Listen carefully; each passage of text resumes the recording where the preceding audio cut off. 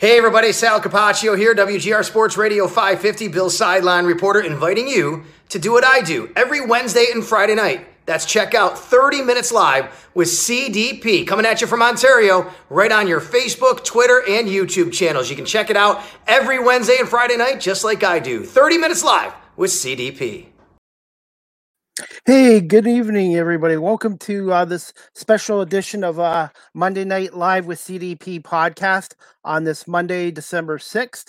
Originally, it was supposed to be scheduled for last Monday, but unfortunately, something came up, personal matter where I could not do the podcast last Monday with Mark McKelvey, the TV voice of the Owen Sound Attack for Rogers TV. And he also does some color analyst on the Attack radio station with Fred Wallace for some Attack road games. And also he fills in sometimes for the Gulf Storm TV games with Rogers, and sometimes fills in for Steve Fitzsimmons, or is the color analyst as well. And I've known Mark for a number of years, and he's a huge sports fan, and he loves his Owen Sound Attack. And I'm looking forward to speaking to Scott tonight. I meant Mark. His father, I know his father too, Scott McKelvey, really super nice guy. And I'm looking forward to speaking to Mark about the return of the OHL and being back with Rogers TV doing the Owen Sound Attack games, and get his views on how the Attack are doing so far this year. Right now, the Attack are currently 5th in the Western Conference at 10 wins, 9 losses, and 1 overtime loss. They've played London, I believe, 6 times this year, and 5 of those 6 games have been 1-goal games. So they have played the London Knights very tough this season so far, but they haven't had a lot of success against them. So anyways, guys, just bear with me, and hopefully Mark will be with us shortly. Like I said, I'm looking forward to speaking to Mark about the Attack and the OHL and his career in hockey as well. So, and you can also follow Mark on Twitter at Mark14 McKelvey as well. And like I said, guys, you got Monday Night Football on tonight too. You got the New England Patriots 8-4, first in the AFC, taking on the second place Buffalo Bills 7-4. Basically the battle for the AFC East tonight and number 1 seed in the AFC. We'll see what happens. Mac Jones against Josh Allen. The Patriots are 15-2 in their last 17 games at Highmark Stadium in Orchard Park. Weather could be a factor tonight with high winds, so that's going to affect the Patriots and the Bills' passing attacks. I think it'll affect Buffalo more than New England. New England has a really solid running game with Damian Harris and Stevenson, and Mac Jones knows how to throw the 5 to 10 yard passes. So I really think even with the Bills being in their own stadium, I think the weather could hurt their offense, because the Bills like to throw the ball and they like to throw it deep. So tonight, I think a running game is going to be critical, and whoever runs the ball the best will win this game tonight. I think running the ball and turnovers are going to be a factor in this game. So I'm predicting the Patriots to win 24-17. So we'll see what happens. The Buffalo Bills have not won a Monday Night Football game in Orchard Park since 1994 against John Elway and the Denver Broncos. So it's been a long time. They haven't had a whole lot of Monday night games since 94 in Orchard Park. I think this is maybe their 4th since 1994. I'm not sure. I'm guessing they're 4th or 5th since 1994. So they're looking for the first home Monday night game win since 1994. If you guys can give me a minute or two, I'm going to bring on the TV voice of the Ontario Hockey League's Owen Sound Attack, Mark McKelvey, and I'm really looking forward to speaking to Mark tonight. Just one moment, and I'm going to bring on the voice of the Attack. Hey, Mark, how you doing, buddy? Great. How are things, Chris? Good. Can you hear and see me okay? Yeah, we're all good. Good. Have you ever been on StreamYard before? I've used it a couple of times, actually, just through some different projects at the racetrack, actually. Yeah. So very familiar with it, and great platform. Gives you a great chance to bring on guests.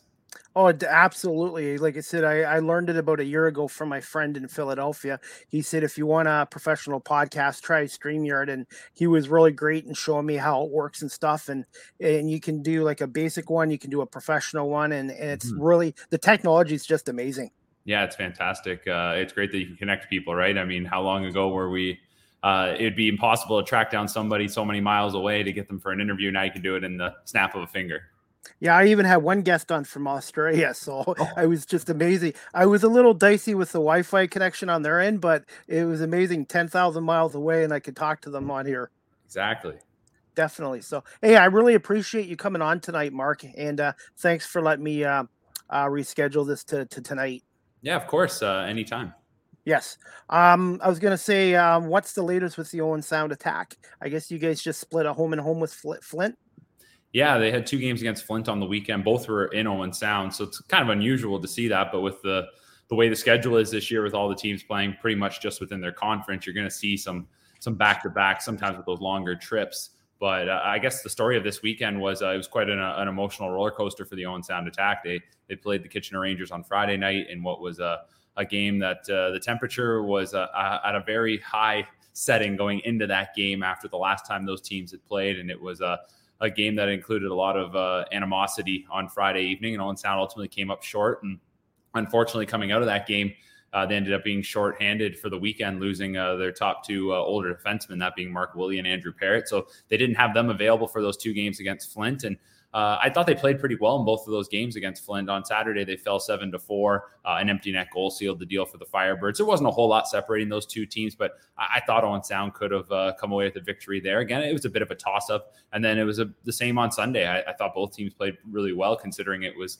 their final game of the weekend. For Owen Sound, it was their 3rd game in 2.5 days. For Flint, it was their 3rd game in 4 days, and it was a good tempo, and Owen Sound came out on top 3-2. So at the end of the weekend, they only got 2 out of a possible 6 points. But that being said, I thought the effort was there, and it's really tight in the Western Conference, as you know. Right now, it seems anybody could beat anybody on any given day. Yeah, even the last place Erie Otters, with their coaching change, I find they play hard, and there's no give me games anymore in the Ontario Hockey League. Even if a team's struggling in the standings, a lot of these teams all come to play hard. You're right about that. And I know Erie's had their struggles, like you said, but they had a big win on Thursday in Windsor, where they came back and they tied the game in the final second and then won it in overtime. So sometimes games like that can really, galvanize a group and bring them together. And hopefully for those in Erie, that team's going to continue to start and chip away and get some points. Obviously, they dug themselves a bit of a hole, but look at the Sarnia Sting. They didn't have the best of starts, and they've really made some noise as of late. So it's good parity in the league this year, which I think is really good, considering coming out of the pandemic, we weren't really sure which teams were going to be the best teams. There was so much turnover. But the one thing is, I think when you haven't had hockey for a year, for a lot of those teams, from a business standpoint, they need their teams to have success, right? They need to keep bringing fans in. And if you have a real down year coming out of the pandemic, where you maybe finish at the bottom of the standings and you're not selling as many tickets, that could have a lingering impact for many more years to come. So it's good to see everybody kind of hovering around 500 when it comes to mid-pack there. And then obviously you got a couple teams up towards the top. The Guelph Storm are doing great, and the London Knights as well. How's Owen Sound's attendance so far this year? It's picking up, but just like everybody, I think you always have to remember that even coming out of COVID, I should say even before COVID, the very start of the year can be a little light for teams, especially if the weather's still nice. Up in Owen Sound, there's obviously a lot to do outdoors. And I think, too, you have to keep in mind how people feel about going out into public, going into large gatherings again. So I think it's taking everybody a little bit of time. But I always say the number one thing that'll sell tickets is winning. And Owen Sound's been doing a good job of that on home ice. And I think some buzz has been starting to grow there in the city. And you can see the attendance starting to rise. And I think it's going to find its way back up as the year goes on. And over the last few weeks, I don't think anybody would be complaining about the attendance up there. The other thing is just think about how many players everybody had to get to know now.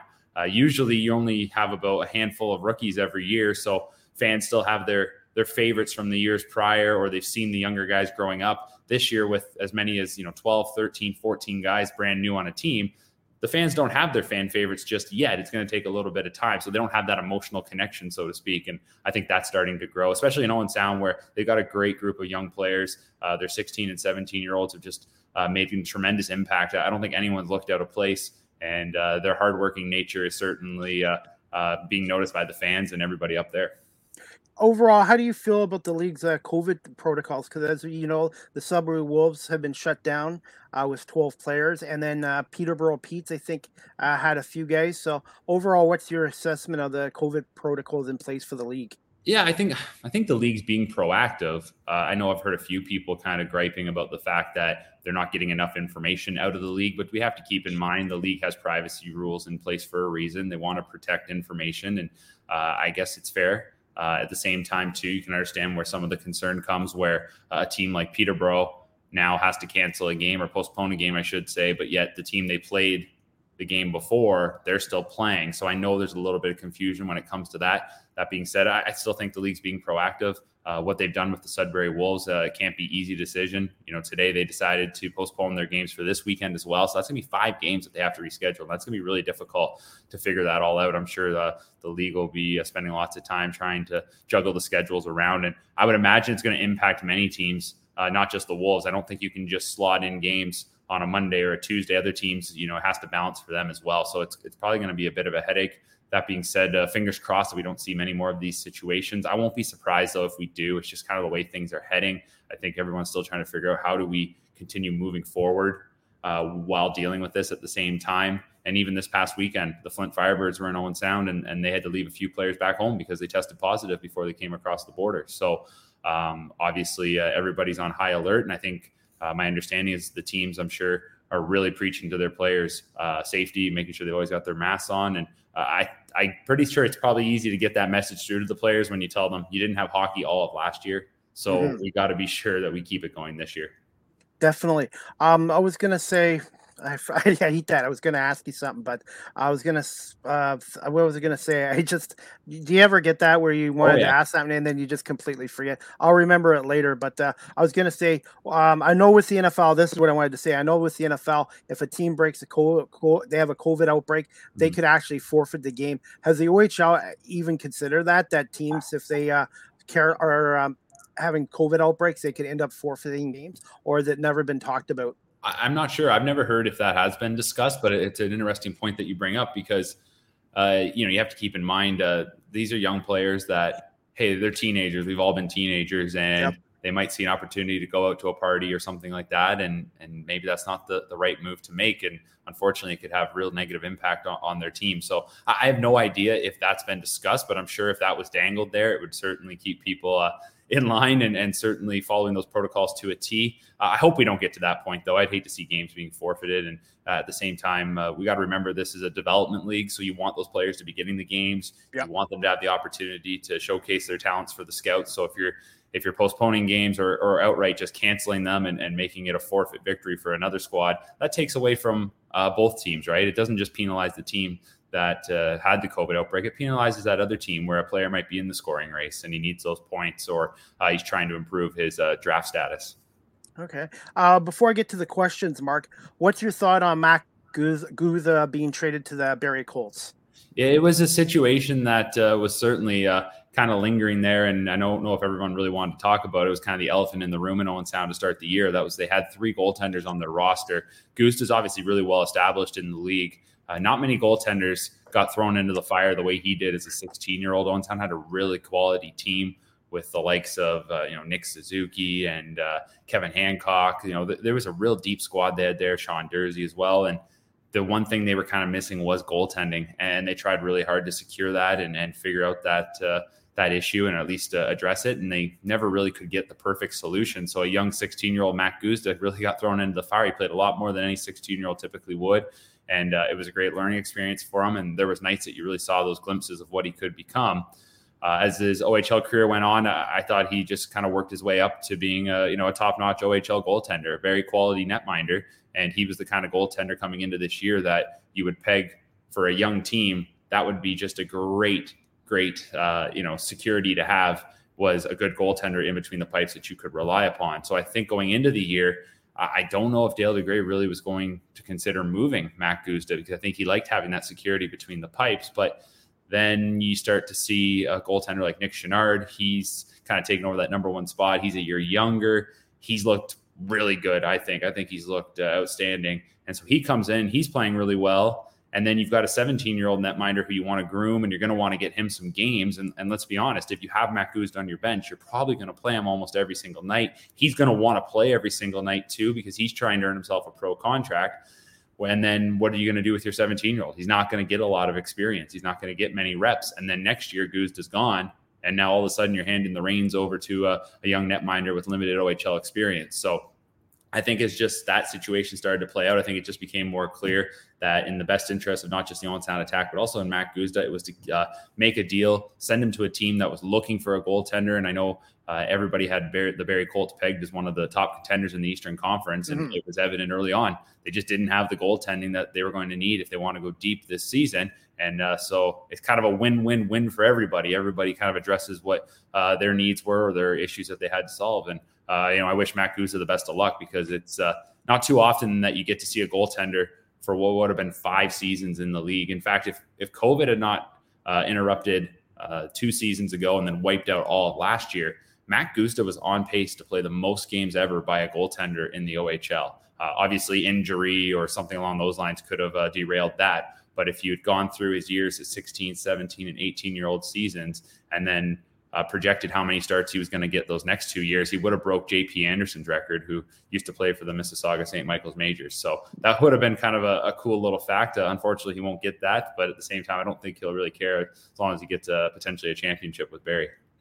I was going to say too, Mark, even if you have a number one goalie like London, Brett Brashear, it's important in this league to have a number one goalie, obviously, but your backup needs to be very confident too. And one other thing I wanted to ask you too, Mark, is there a lot of teams that carry 3 goalies, or do you find most of them carry 2? And then if they need to, they just call up a goalie from junior B or junior C? Yeah, exactly that. I think you'll see at the start of the season, some teams will carry 3 goaltenders, just like the case was with the Owen Sound attack, but they're trying to figure out that situation. They're trying to decide if, maybe trade's an option, which guy's going to stick. Maybe we got to send one of the young netminders down to junior B, like you said, or tier 2 and get them some experience. So I think you usually see those issues or that situation resolved probably within the first month. It lingered on a little longer for Owen Sound, but that was because Nick Chenard was actually injured. He got hurt in training camp, so he was a little late coming back. So it worked out to the attack's benefit that they hadn't already determined who their 2 goaltenders were going to be, and they still had 3 on the roster. So you don't see it too often, though. And I was going to say, Guelph kind of struggled early on, but with Owen Bennett and Jacob Oyster, they've actually been a pretty good goaltending duo tandem for now. So we'll see how that works out. But in the OHL, if you've got good goaltending, you'll be in every single hockey game. Yeah, you're right about that. And it's funny you bring up the 3 goaltending situation or 3 goaltender situation, because the Sarnia Sting on Saturday afternoon, they beat the London Knights, and they actually used 3 goaltenders in the game.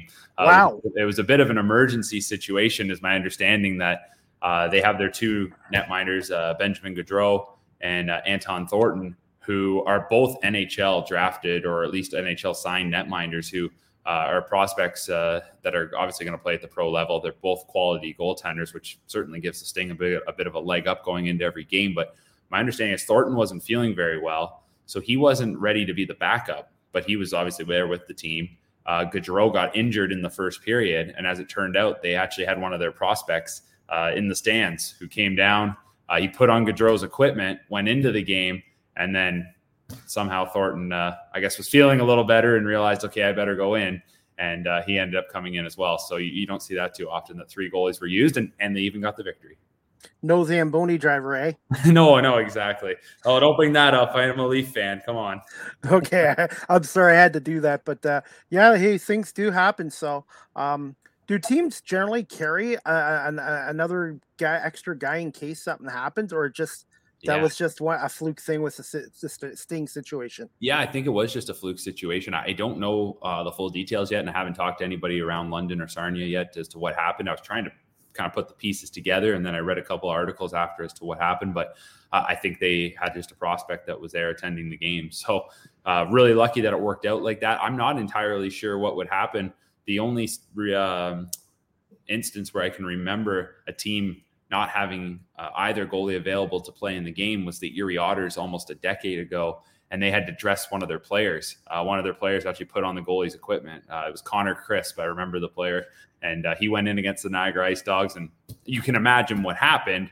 But everybody certainly gave him full props for stepping up and being the guy that was strapped the pads on, because no one would want to see that. And it is disappointing if that ever does happen. It's not like the NHL where there's emergency backups in every building. And I was going to say, the Sting have the Knights number. They've beaten them 3 straight times.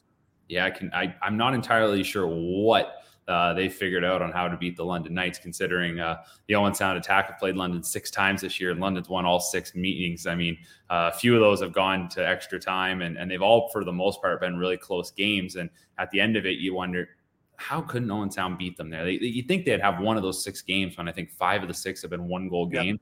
But London's found a way to get all those victories. Yet here's Sarnia, who I mentioned earlier was really struggling early on, yet they've been able to stymie the Knights, and I think in large part it has been due to some really good goaltending. And Sarnia is a better team than their record indicated early. And I was going to say, in the Storm have had success against London too, winning the 2 games. I know the one in the overtime. I know the Knights defenseman had a meltdown with his skate, and then the other game, I guess the puck hit the referee. But hey, that's the way it goes. That's the way it goes. That's it, right, Chris? You just need the bounces to go your way, and sometimes they do, sometimes they don't. Just think about that in all those 1-goal games Owen Sound's played against London. If just a bounce could have gone their way, if I remember the play you're talking about, the first time Guelph and London played, Isaiah George was just back in overtime, right? And he just stumbled. Something happened there, and he lost an edge, and there's a breakaway for Danny Jilkin. I mean, those could happen easily, but for some teams that are getting the bounces early on, and you hope that those bounces continue when you are getting them, and then usually if they're not going your way, you chalk it up to, well, eventually they're going to go our way. Definitely. Okay, I'm just going to get some questions. Are you okay for time for a bit? Yep, I am. Oh, okay. First one I wanted to ask you is, can you just tell my audience just a little bit about yourself, and when did you decide you wanted to pursue a career in broadcasting, TV, radio? Yeah, well, I think it probably hit me back in high school that I wanted to pursue a career in broadcasting, and how that all came about was I was a huge sports fan growing up, just like a lot of young boys and girls in Ontario. You watch hockey and you just fall in love with the sport, and you're out in the driveway playing road hockey, and you're commentating the game as you're playing with your friends. That's something I just did, and I think everybody always said, oh, you should be an announcer, and I never really gave it full consideration. But when I was in high school, I was doing the timekeeping for the local Tier 2 Junior A team in Milton, the Milton Ice Hawks. They're no longer around. They've been replaced now, but I came in as their timekeeper partway through the season. And the next year I came back, I'm doing the timekeeping every Friday night, and the PA announcer, something happened. I don't know if there was a disagreement between him and the owner, but he quit.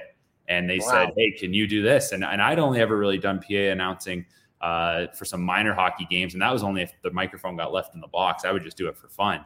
So I said, sure, I'll try this. And obviously I took a real liking to it. And I don't know if I don't want to say I was a natural, I'm not egotistical like that, but I think it's safe to say that, I was confident and I had a little bit of ability. So when I was in high school and you're trying to determine what your next path's going to be, I remember talking to a guidance counselor, and I liked learning about, video production and things along those lines. And I also didn't mind writing. So he suggested that I go to school for broadcast journalism. And that's what I did. So I went to Humber College. It was a 3-year program, but it wasn't just broadcasting. It was also print journalism, which would actually be really helpful going forward, because ultimately coming out of college, I would start working for Woodbine Entertainment in their communications department. That was mostly just doing writing. And at the same time, when I got that job, I was still also doing some hockey broadcasting on the side, and also doing some broadcasting at the racetrack. So I've been able to dabble in a lot of different areas. And I don't know if I've ultimately ever, it's never like I've really chased something, so to speak. Things have just sort of kind of gone my way at times, and been in the right spots, and made sure that I was ready and educated. And here I am. Okay. You answered my second question, because I learned too with this, if you ask a guest one question, they can sometimes give you the answers to 4 or 5 questions. So that's what I've been working on. And Eric Smith from the Raptors has taught me. This question you've already answered, but did you have any mentor or mentors when you were starting out, Scott or Mark? Sorry. Well, you mentioned one right there, Scott. Obviously, my father really introduced me to hockey and sports, and certainly ignited that passion in me for the sports world. When it comes to broadcasting, I think I've been asked this before, if I ever model my broadcasting after anyone, and I don't necessarily. But I would think, when it comes to mentors, you can just look at all the different people that have helped you along the way, and whether that was that guidance counselor in high school who suggested going to Humber College and the program that I should take, or even, the instructors and the professors that you had there, the people you meet in some of your jobs, even the folks that have given me opportunities to do some broadcasting, especially as a young man. They didn't have to give me a chance. I think those are the kind of people. I would definitely chalk up someone like Fred Wallace, who is he's the play-by-play voice for the Owentown Attack. He's been doing the radio since day one. He's the PA announcer in the building. He gave me lots of opportunities, and I've learned lots from him. So you can definitely take little pieces from everybody that you work with. And that's one thing certainly to keep in mind, is that you should never stop paying attention, right? Because you can always learn something.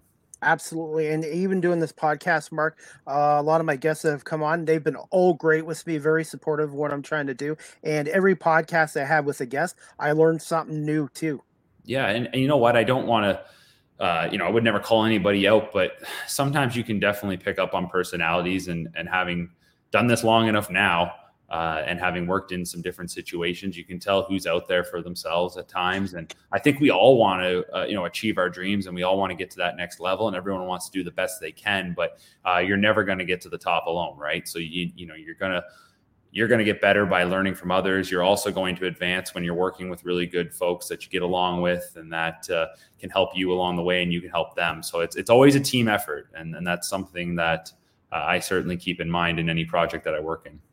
Absolutely. And with my guests, I've had some like Mike Stubbs and Chuck Swirsky. There were certain subjects they couldn't talk about, and they let me know, and I totally understood, and they really appreciated that. And I said to them, guys, hey, if there's something you can't talk about because of your with the team and whatever, I completely understand that. I'm trying to build a rapport and trust with my guests, and that way my guests might feel comfortable enough to come back on my podcast again in the future. Well, that's it. And especially when you're on air, whether you're broadcasting a hockey game, or whether I've been doing horse racing, anything that I've ever worked in, you have to have trust in the people that you're working with on air, because it's always evident chemistry, right? You can always tell when there's chemistry there, and when there isn't chemistry, it's also probably more evident than when there is, right? So you have to have that trust with the people that you work with, and build a good rapport, like you said. And that's another thing too, also with Rogers TV. I've learned a lot from them. And the thing is, it's a team effort. Everybody on the broadcast, as you know, Mark, has to do their job. And you can't have a good production without the camera guys, the graphic guys, the audio guy, and the producers too, like Neil White and Guelph. Yeah, exactly. And I've worked with some good folks around the Ontario Hockey League at the various different, Rogers community channels. And like you said, there's good folks out there, because a lot of it, like, is driven by the volunteers, and without the volunteers, we wouldn't be putting these games on the air. So, the odd time you might see something that didn't go right, or maybe a graphic didn't pop up, or they missed a replay. At the end of the day, I'm just happy that we have people that want to be there to help broadcast these games and to bring them to the viewers, because without them, we wouldn't be doing it. So you just, like you said, you build a good relationship with everyone there, and it becomes kind of your work family, so to speak.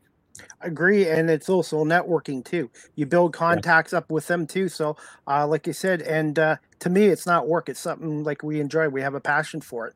Yep, absolutely. You're right about that. And I've been lucky enough to have done some games with different folks over the years. Every once in a while we have to bring in, a backup color commentator, because my usual partner in Owentown, John Morris, maybe he misses a game or I miss a game. And when you have that new person come in, you just try to be as welcoming as you can. You welcome them to the team. And even if they're only going to be there one night, you want them to be as comfortable as possible, because you know what it would be like if you were in their shoes, right? Like, there's nothing worse than going into an uncomfortable situation. And especially in broadcasting, because again, there's, as much as you can do this, a million times, you're going to have a little bit of nerves, I think, at times, or especially when you're not in a situation that you're completely comfortable in. And I know this isn't necessarily a question, but what I always come back to is preparation. And if you're not prepared for your shows, for your games, whatever it may be, you're going to struggle. As good of a broadcaster as you might be, and I know lots of them out there that can just go off the top of their head. And even at times, I know if I'm told I need to fill, I can go off the top of my head. But the reason I go off the top of my head is because I'm prepared, and because I've studied the subject, and I know enough information about what I'm going to talk about. And there's nothing worse than when you get thrown into something that you're not necessarily prepared, or you don't. And I learned that lesson at a young age. It's never going to turn out as a masterpiece, that's for sure. Do your homework. That's what Jerry Howarth told me when he was on my podcast. Do your homework, be prepared. Yeah, absolutely. And he would know, right? Look at the longevity.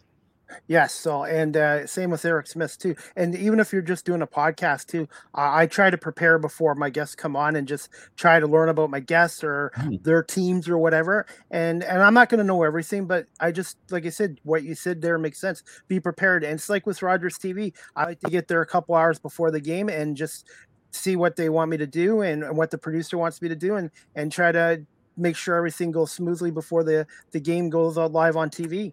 Yeah, you're right about that. And I know this would probably sound kind of silly that for somebody who goes on camera, you would think I'd be very outgoing, and I am, and I like talking to people. But there was definitely a time when I first got started that I was a little shy and maybe intimidated to just start talking to people that I wasn't familiar with. But over time, you start to come out of your shell a little bit in those situations, and that goes a long way. Being able just to talk to anybody and strike up a conversation, you're going to learn something, especially when you want to learn a little more background info, or you want to be as prepared as possible for a broadcast.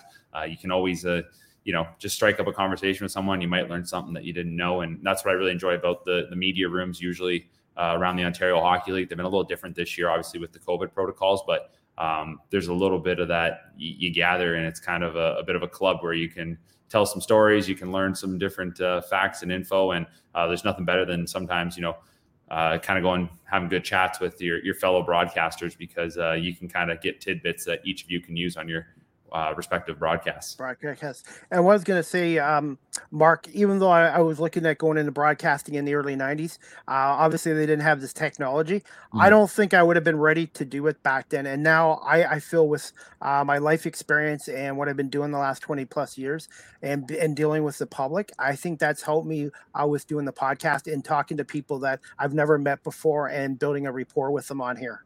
Yeah, exactly. And that's it. I can tell right now, right, that you're comfortable asking questions and talking to somebody that, I've known you obviously for quite a while there, Chris, but at the same time, whether I was someone you'd never met or you'd known for several years, you just have to have that same sort of confidence and that passion to just get in there and start talking with them and seeing where it goes. And I'm really enjoying this conversation.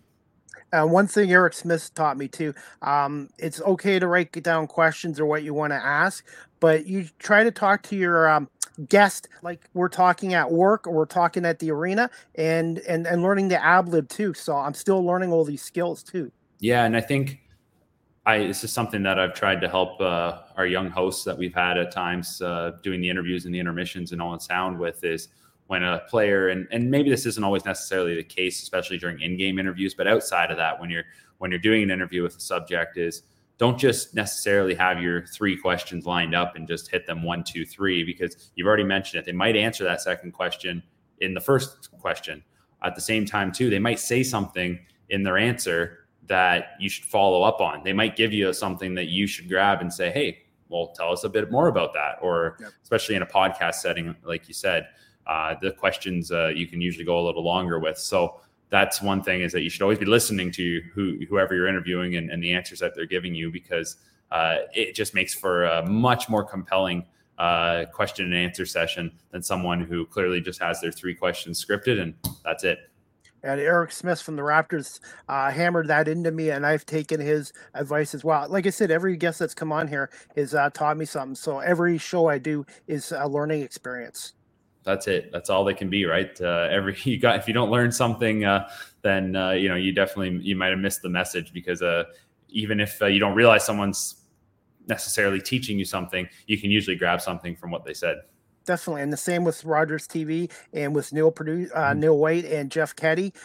They're always showing me stuff, or I'm asking them questions too. Yeah. And I really like the passion that those gentlemen have, including Neil, who I've worked with a few times, as you know, with Rogers and Guelph. These folks, it might be their job, but at the end of the day, they wouldn't be doing it if they didn't really enjoy it and they didn't have a passion for it. And especially covering OHL games, you can tell how much they care, and then they want to put the best broadcasts possible on air, because that's evident too, and not just the on-air commentators, but also the people behind the scenes that they take pride in their craft. Definitely. The next question I wanted to ask you, Mark, is what was your first job in radio and TV? That's tough, because I guess technically broadcasting wise, like I said, I started doing the PA announcing for the Milton Junior A team. And then what would happen with that is the league ultimately mandated that everybody needed to broadcast their games online or have streaming of all their games. So then I started doing the play-by-play, and for a little bit, I actually moved out of the timekeeper's box and I went up into the crowd, and I was just doing the play-by-play for the live stream, which I think was on myhockey.com or something along those lines. And it was definitely through the league website, but nonetheless, I didn't necessarily just enjoy for those games sitting up in the crowd doing it, because I still kind of was paying attention to all the other little jobs that I'd been in charge with before. And it was a little tough to try and find reliable help that could be there every game. So what we ended up doing was, going forward, I ended up moving back into the timekeeper's box, and I was doing the PA announcing, the scorekeeping, and the play-by-play from right between the benches, which it's a challenge for sure to try and do the play-by-play from an angle like that, because as you know, usually the play-by-play, you're high above, you're looking over the play, you can see as the action is developing where players are, and you can read the numbers a lot easier. I actually did it between the benches, which I think helped me because you picked up a lot on tendencies, and you spotted actually a few more things that you wouldn't normally see. So you were kind of a play-by-play and a color analyst at the same time. So I was doing play-by-play for the Milton games for several years online.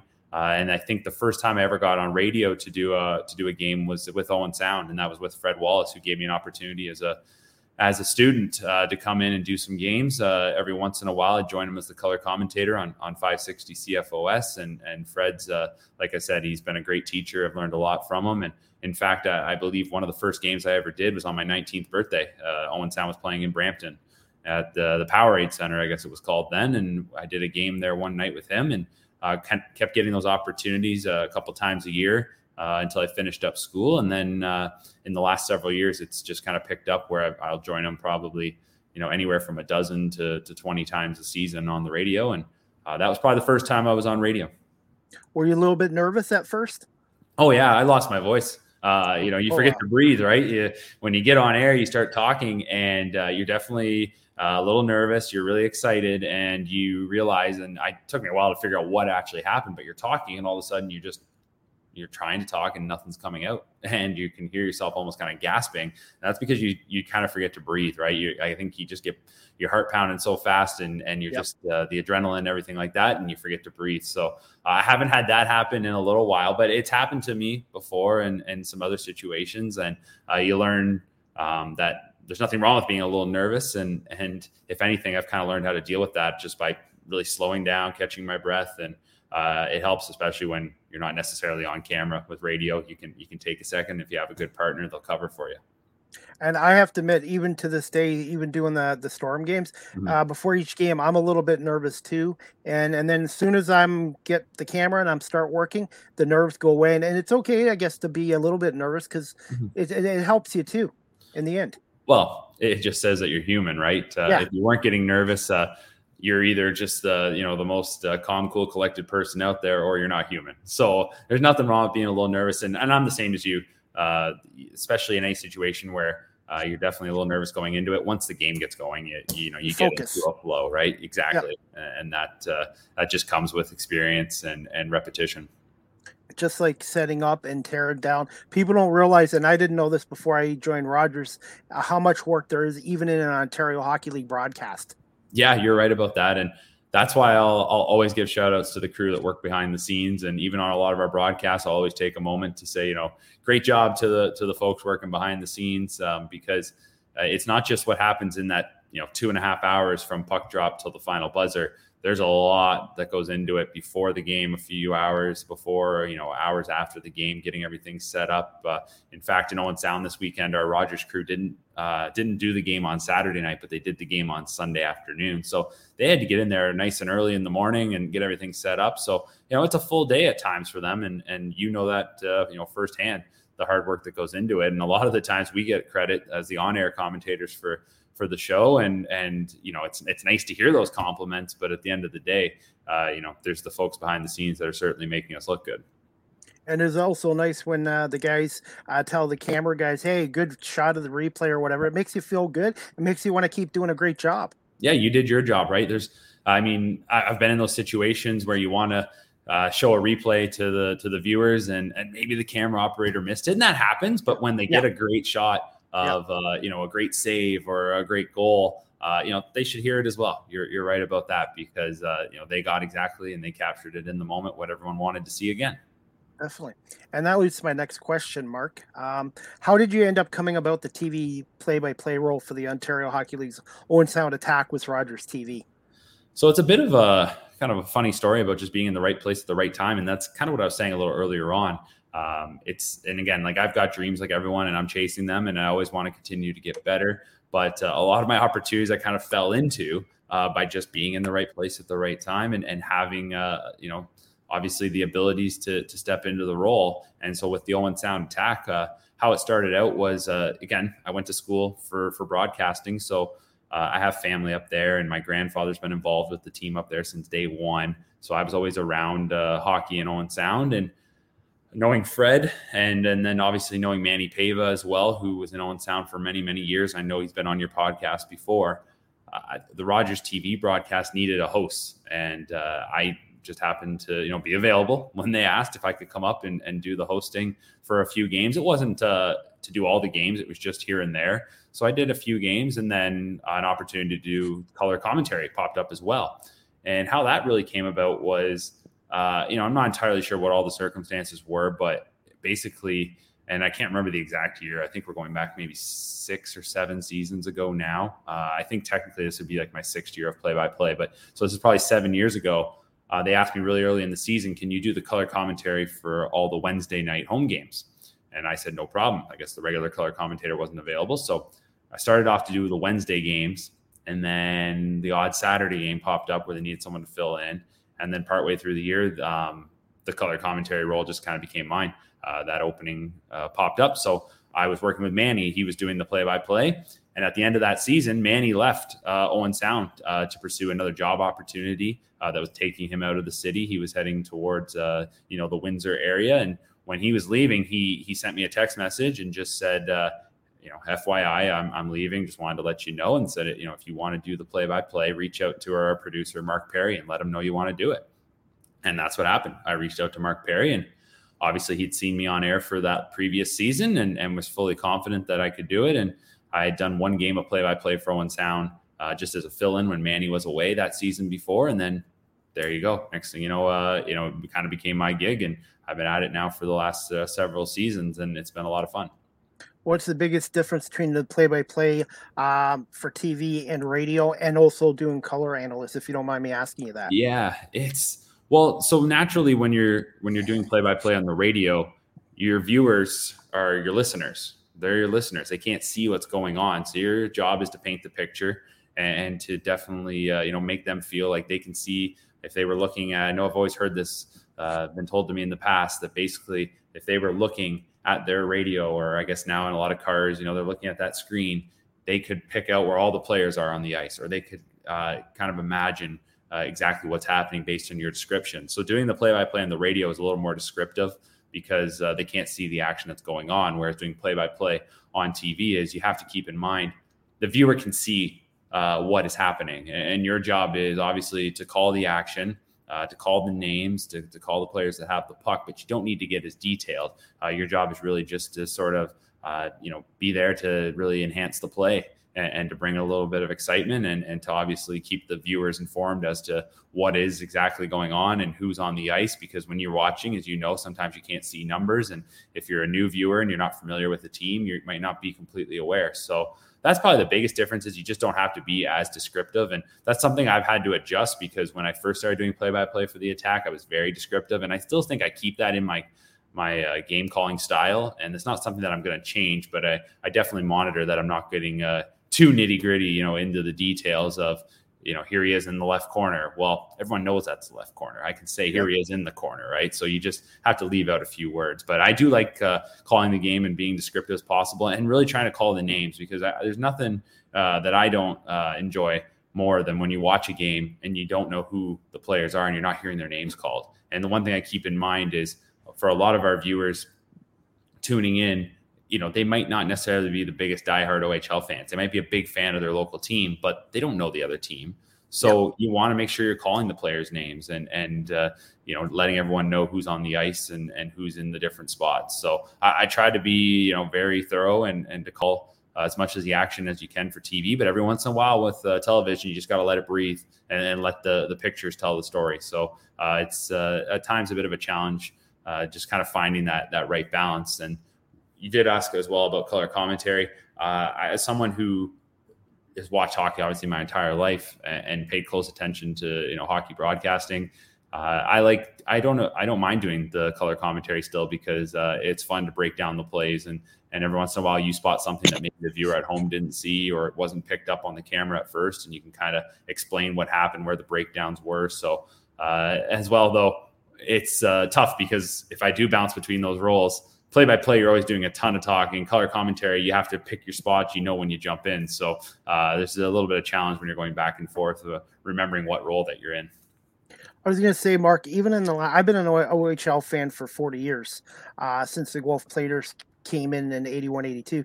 The speed of the game is just incredible. Like, even being a camera operator, it's like you really have to be on the ball the whole time. And do you find in the last couple of years, the speed of the game's even picked up? Oh yeah, big time. And that's one thing as a play-by-play man that you have to watch for, is that when even in the middle of the play, when the tempo picks up and the action's going back and forth, sometimes you maybe start talking a little quicker, and that's no good for anyone, because they need to understand what you're saying. You're trying to be clear and concise. At the same time, what I find is when the play does pick up and the tempo is ramped up to that next level, maybe we're getting a bit of a track meet, the teams are going back and forth, you just sort of enhance that tone in your voice, that excitement. It just starts to rise a little more. So you're not necessarily talking any quicker, but the viewer at home, that person listening, can tell by my voice, like, okay, this game is flying right now. But getting back to just what you said about how fast the game has got, it does make it a little more challenging probably for a play-by-play man, but I'm kind of used to it, because this is kind of that era that I've been in. I'm sure for the guys who first started calling games, this is probably took a little bit of adjustment, but I don't think the game necessarily went from 0 to 100 overnight, right? It just sort of gradually got quicker. But it's incredible the speed that the game's played at. And in Owen Sound, and I know they wouldn't want me to say this, there's always that rumor out there that the rink is a little smaller. And I don't know if it is necessarily smaller. I think if you measured it from the middle, right at center ice across the red line, or you went right from behind the goal down to the other goal, it is, the proper dimensions. But I think the corners are a little more, they're not as deep as in some buildings. They're a little shallow. And because of that, because they're a little tighter, I think it makes for a game that's a really kind of choppy at times, where it's really a lot of crashing and banging back and forth. There's not a whole lot of space to spread things out. And because of that, I find when you call a game in Owen Sound, it is fast paced from start to finish. You don't really get a lot of lulls, because there's always a body check or a change of possession happening at any time. Mike Stubbs was telling me from the night, said the boards have quite the bounce on it, like sort of like the old Joe Louis Arena and the Odd in Buffalo. Yeah. I know there's a few buildings in the OHL where you got to watch for the bounces. Owen Sound's notorious for having just those boards that the puck comes off it sometimes harder than it went into it. So teams to try to use that to their advantage. Owen Sound certainly does a good job of that. The defensemen like to take shots from the point that go wide on purpose and get it to bounce back out in front. And visiting teams come in and they learn pretty quickly. In fact, I think if you go back to 2011, when the Owen Sound Attack were in the championship against the Mississauga St. Michael's Majors, it was Game 4, and the series was 2-1 for the Mississauga Majors, and it was a real tight game all afternoon, 0-0, going deep into the game. Now we're well into the third period, and I can't remember who it was. Maybe it was Justin Shug, I think, for the Mississauga Majors, scored a goal by using the end boards bounce to his advantage, which you would never see the visiting team do in Owen Sound. But he came through the middle and he was going up against a defenseman sort of one-on-one. And at about the blue line, when he was getting to the offensive zone, he just fired it in wide of the net. And he kept his speed up, got around the defenseman. And when he got around the defenseman, the puck came rebounding right back out to him, and he fired it home. Now, ultimately, Owen Sound tied the game and they won in overtime, so I don't mind telling that story. But it just shows you that teams pick up on it pretty quickly, and it always makes for some entertaining games at the Bayshore. Okay. Are you still okay for a few more minutes, yes, Mark? I am. Okay. The next question I wanted to ask you, quick thoughts on the head coach, Greg Walters, and his assistant coaches so far this season. Yeah, so Greg Walters took over as the head coach in Owen Sound for this season. Alan Letang was the previous head coach, and he left for an opportunity to be the head coach with the Sarnia Sting. That's where he's from. So, I don't think there was any hard feelings on either side. It was just an opportunity for him to go back home to his family and to coach his hometown team, the Sting. So when he left, that obviously opened up the head coaching job in Owen Sound, and Dale DeGray, the general manager, and his staff identified Greg Walters as a great candidate, and that's who they hired. And Greg had previously been coaching the Oshawa Generals. They had split and gone their separate ways, so he was available, and he came in as the head coach. And I had seen Greg coach the Georgetown Raiders in the OJHL for many years. They played against Milton when I was doing games there, and they were always one of the top teams. And his teams always played a real hard-nosed style. They always had a ton of skill, but they worked hard. And I knew that was kind of his identity. I always considered the Oshawa Generals sort of a Western Conference style team. And I get into this debate a lot with OHL fans. I always think the Western Conference just plays a more rugged style than the Eastern Conference. But I thought you could have plucked the Oshawa Generals, coached by Greg Walters, brought them into the West, and they would have fit in perfectly.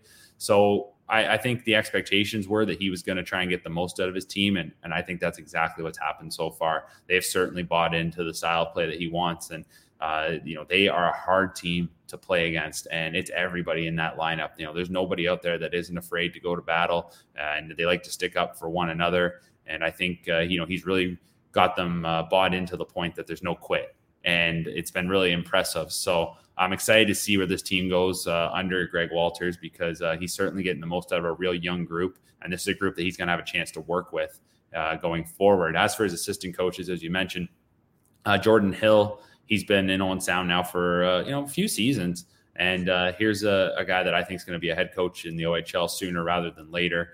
He's got a great mind, and he oversees the defense for the Attack, and I think it's pretty evident just talking to him. He's a great hockey mind. He obviously played the game at a real high level. He played pro. He was a captain in the OHL, I believe undrafted. Played for the Sarnia Sting and then became their captain. So he's a real great leader who I think if he maybe just had another year or so under his belt with coaching experience, I could have seen him stepping into that head coaching role. So I think he's a future head coach. And then the other assistant coach is Joey Hishin, who was an all-star in the OHL. He played for the Attack. He was just a treat to watch, probably one of the best offensive players that ever played in Owen Sound. And, unfortunately, it's well documented what happened to his career, that, he suffered a concussion in the Memorial Cup, and obviously those concussion issues would linger, and it really derailed what I think would have been a long career in the NHL. But he did make it to the NHL still, nonetheless. He was a first-round pick of the Colorado Avalanche. He got there. He played in the NHL, and then he went over to Europe, and then ultimately decided to hang up the skates. And he has become a real impactful skills coach who works with a lot of NHL players in the offseason. And I think having him around the Attack and the young players there, he's obviously teaching them lots of lessons. He works a lot with the forwards. And I think as well, he could probably move into any role that he wants. He's an assistant general manager as well with the Attack. So whether he's going to be a head coach or a general manager, I think it's just a matter of time. So I think that's really great to see. And I think as much as we talk about it being a development league for the players, it's also a development league for the coaches at times. And I think when you have a staff like the Attack do, with Greg Walters, who is obviously has a great reputation as a head coach, he's got a ton of experience, and then he's got two assistant coaches who continue to make a name for themselves now in this part of the hockey world. It probably bodes well for a good future for the Attack and for all of them. And one thing too, especially in the OHL developmental league, stability is huge with the coaching and the general manager, because these are young guys and they're learning, and you're also teaching them as well, teaching them to play hockey the right way and also to be professionals. Yeah, exactly. And I know Jordan Hill told me earlier this year that this was more teaching than they've ever done, because they had so many rookies and so many new players. Usually you'd spend a little bit of time in training camp and maybe at the start of the season teaching, but then it's okay, here's our game plan, here's our philosophy, here's how we're going to play. But they still had to keep teaching them well into this year. And I think it's definitely showing that the players were listening, because they're getting great effort out of their young players. And to that point that you bring up about stability, Dale DeGray's been the general manager in Owen Sound for probably close to 15 years now. So that right there, not a lot of teams will see their general manager stick around for that long. And he's done a great job of building a real competitive team each and every year. They've got that one championship. They've gone to the Western Conference final in the last decade as well. And he really does a great job identifying not just good hockey players, but good people. And that's something that I know is a big mission of his, is that he doesn't want to just find a good hockey player. there's lots of good hockey players out there that don't have great attitudes, and those aren't the kind of folks he wants to have around. He wants to build a great team on and off the ice. That's true. Just 2 questions left for you, Mark. This next one, overall assessment of the TAC so far. What are their strengths in your opinion, and some weaknesses as a team that they could improve upon? And what's their overage player situation right now? Well, I'll start first with the strengths. I think one of their biggest strengths is their work ethic and just the compete level of what they're getting from all their players each and every night.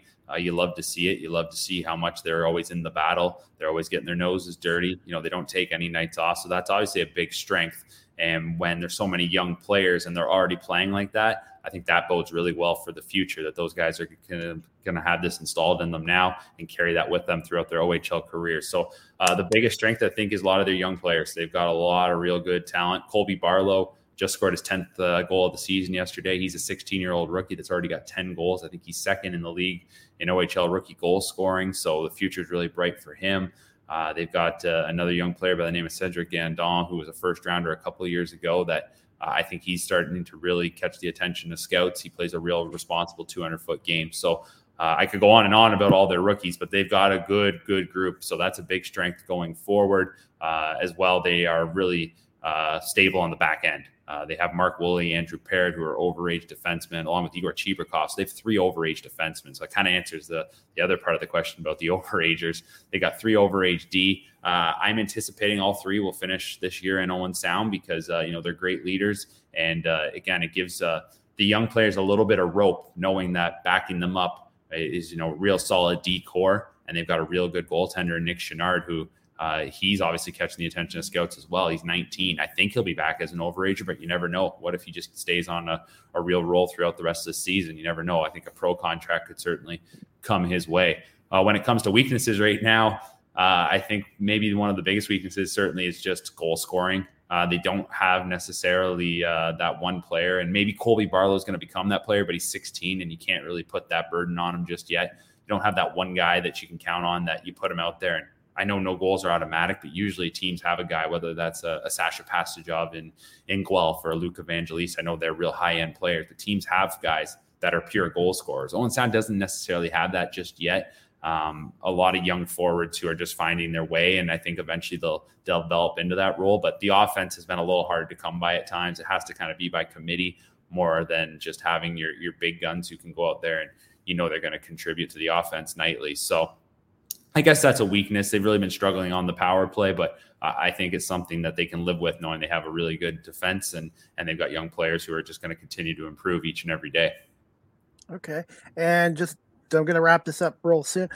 Quickly, who are the top 5 players you've seen on the attack over the years? Ooh, that's a really good question, Chris. I think that's hard to come up with 5. I can definitely tell you number 1 would be Nick Suzuki, and we're seeing what he's doing in the NHL with the Montreal Canadiens.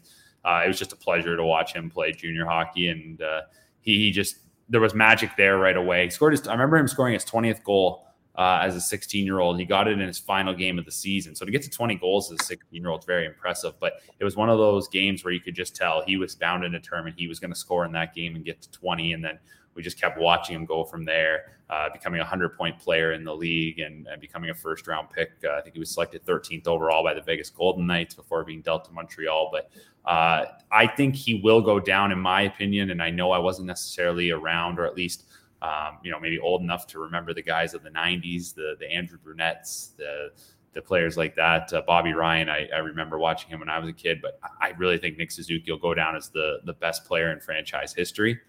So I'd put him up there.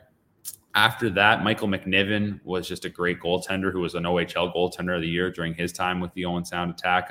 He's also in the Montreal Canadiens organization. He's never really got his break at the pro level just yet. I know he spent a lot of time in the American Hockey League, spent a little time in the East Coast League.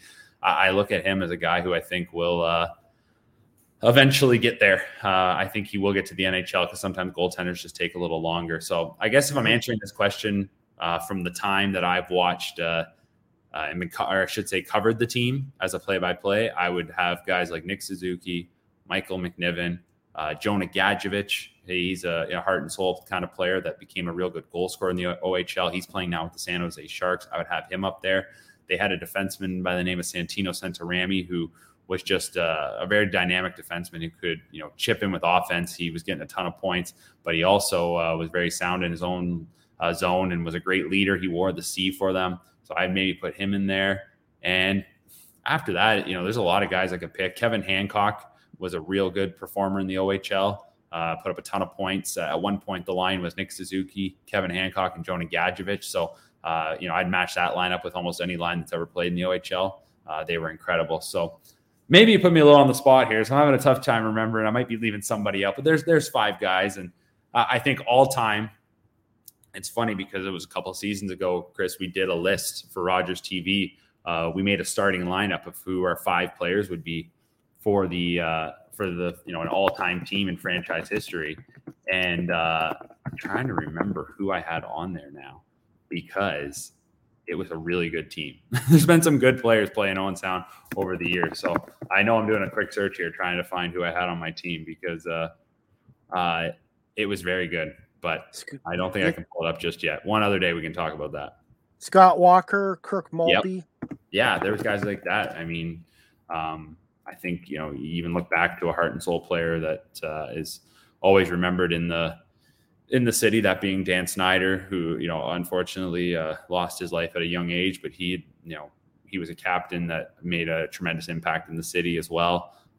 He was incredible. Mark Giordano had a good OHL career, but really, he put himself on the map playing in Owen Sound as kind of a guy under the radar who's gone on to an incredible NHL career as well. So, and they've always had really good goaltenders. Jordan Binnington, I had him on my team for sure. We know what he's done once he got to the NHL. And I kind of compare Binnington and McNiven a lot the same, where Binnington really had to fight to finally get his chance to play in the NHL. And I think at times he felt slighted by his organization, never getting that opportunity. Finally, he did, and he led the Blues to a Stanley Cup. So I kind of hope that'll be the same path for Michael McNiven. Okay. And quickly before I wrap it up, some teams in the East to keep an eye on, and any advice for those, not just myself, looking to pursue a career in broadcasting, and where can my audience find you again on social media? Yeah, I think over in the Eastern Conference, the North Bay Battalion are certainly turning a lot of heads. I know, you could easily look at the standings and figure that out, but they've got a fun team to watch. Ty Nelson, it took a little long for him to finally play in the OHL because he was the first round pick or the first overall pick in the shortened year right after when COVID first hit. So he didn't get to play last year. Now he's in his rookie season. He's putting up a ton of points on the back end. Brandon Coe is leading the league in points and just kind of carrying that team as a real strong overager who just actually signed an NHL entry-level deal with the San Jose Sharks. So they're a fun team to watch, I think, and they've got a former attacker on their roster, Mitchell Russell, who's also doing great things in his overage season. So I would put the Battalion there to continue on looking at the broadcasting side of things. The biggest advice I would give is just, again, never stop learning, right? Just continue to always have your ears open and your eyes open and watch how others, do their craft, because you can learn something from everybody. And you also don't want to shut any doors. Like you said, networking is really important. But like I also said there, you can think you know it all, but you don't. And you can think you're the greatest broadcaster in the world because there's a lot of people out there that do. And you're not, you can never get too high, but never get too low. So I guess the biggest advice I would get is just continue to stick with it and continue to hone your craft and never stop learning and never stop continuing to work and continue that preparation, because preparation is key. It'll set you up to have success. And if anybody wants to follow, you can find me on Twitter at Mark14 McKelvey. That's my Twitter handle that, covers a lot of hockey, specifically the Owen Sound Attack, a look around the Ontario Hockey League. So that's where you can catch me on Twitter, and certainly drop me a line if you ever have a question. Okay. I was going to say, Mark, I want to say thank you so much for coming on live with CDP podcast. And I'd like to have you come back on again as a guest in the new year if you're interested. Yeah, for sure. Look forward to coming back on. We can talk a little bit about the OHL, and it's going to be a lot of fun to see how this season plays out. I know you get the chance there to see the Guelph Storm an awful lot, and so do I. And I think they've got a real great team that's bought into the philosophy that their coach is preaching. So I see some similarities in the way their young group has bought in the way Owen Sound has as well. But when you got a player like Sasha Pasajov, he can certainly take them to big places. So it's going to be a lot of fun. Definitely. I will be at the game Wednesday against Sarnia, and hopefully we'll see you at the arena really soon too as well. I'm sure we will, Chris. Thanks. Okay. Thanks, Mark. Have a good night, and we'll talk to you soon. Thank you. You too. Anyways, guys, I hope you enjoyed my podcast tonight with Mark McKelvey. Scott is one of my friends, and I work with him at my current job. But his son, Mark, does a really good job with Rogers TV with The Attack, and also on the radio in Owen Sound with Fred Wallace as well. I'm just going to show you a little bit of Mark's work, some of his goal calls with the Owen Sound Attack. Just one moment. This is his demo. And I'm just going to play just a little couple minutes. They'll coughs it up. Here's Popov. Down low, Pearson. Pearson protecting it, looks to the point. Wooley's got some time. He unloads, and Miskew. Burchill, Jenkin are the referees. Lawson and Harrington, the linesmen. The Attack and the Knights. We are underway. Thanks for joining us on Rogers TV. And the faceoff is controlled off the hop by the London Knights. Looking for a big hit in the early going with Brady Lyles. He tried to step up on Guskov. And now here's Carter Robertson with it. Aiden Dudas coming through the middle with the shot. Right pad save made by Miskew as he gets the first save of the hockey game. Puck up into the air, gloved out to center. Played by the Attack. That is rookie Denny Gore with it. And Gore back at center is going to drop it for Brady Lyle. Lyle holding on to it in his own zone. Recently became the all-time goals leader by a defenseman in Owen Sound Attack franchise history. Here he comes, Lyle to the front. Dudas tried to bat it out of midair, and he took a swing and a miss. Dudas now rolling up towards the blue line. Lyle slid down the boards, trying to keep the puck in, and Wilms will take it. The former Barry Colt slides it ahead to Billy Moskal. Moskal with one hand pushes it in, but he doesn't get it in far, and Owen Sound's had the good control here in the early going as we played 55 seconds. Lyle waiting as he gets some new teammates out on the ice, fresh legs, and here's Andrew Parrott who will take control now. Parrott, the former London Knight, sends it up the right wing to Caleb Pearson. He was the hero on Thursday night in Windsor. Pearson rolls it into the corner for Barrett Kerwin. Kerwin being watched, protecting the puck. Stick comes in to sweep it away from him. He falls to the ice, trying to tie up Stekulov, who will go behind the net with it from Merkley. Up the right wing, and Liam Foodie is able to chip it out. Andrew Parrott is back to retrieve it for Owen Sound. Pressure on him as he is facing Luke Evangelista. Now he gets it up the left wing, and Sergei Popov, also a former London Knight member, moved it out to center. Caleb Pearson brings in with some speed. Anyways, that clip of Mark's work as play-by-play for the Owen Sound Attack, courtesy of Mark McKelvey's YouTube channel as well. Please check Mark out again on social media at Mark14 McKelvey. Really good guy. He's always prepared for his Rogers TV broadcasts with the Attack and sometimes with the Storm. And he's got a bright future in this broadcasting industry as well. So yeah. Anyways, guys, like I said, I'm just going to read comments. Let's see. Hey, Darla. Hey, Chris. Hey, Darla. How you doing? Thank you so much for watching. I really appreciate it. And like I said, guys, we got some other stuff going on tonight. We got the New England Patriots will try to continue the dominance over the Bills. They meet tonight in a key AFC East matchup on Monday Night Football, 8:15 kickoff on ESPN, TSN. Patriots are 8-4 right now, first in the AFC East, first over on the AFC, and they are 15-2 in their last 17 trips to Orchard Park. And they've gone 35-8 against the Bills since 2000 under the Belichick and mostly Brady era. So this will be Mac Jones, the rookie quarterback, first ever game at Orchard Park. Looks like it's going to be high winds tonight. Weather's going to be a factor. So we'll see what happens. Anyways, guys, I'm looking forward to that game. And also, guys, just to let you know, the Guelph Storm are back home this Wednesday, December 8th at 7 o'clock face-off against those Sarnia Sting. I will be doing camera work on Rogers TV. Looking forward to that. And if you can't go to the game or watch on Rogers TV, you can listen to Larry Malott on CJOY 1460 from the Sleeman Center against a very tough, hardworking Sarnia Sting team who have beaten the London Knights 3 times in a row this year.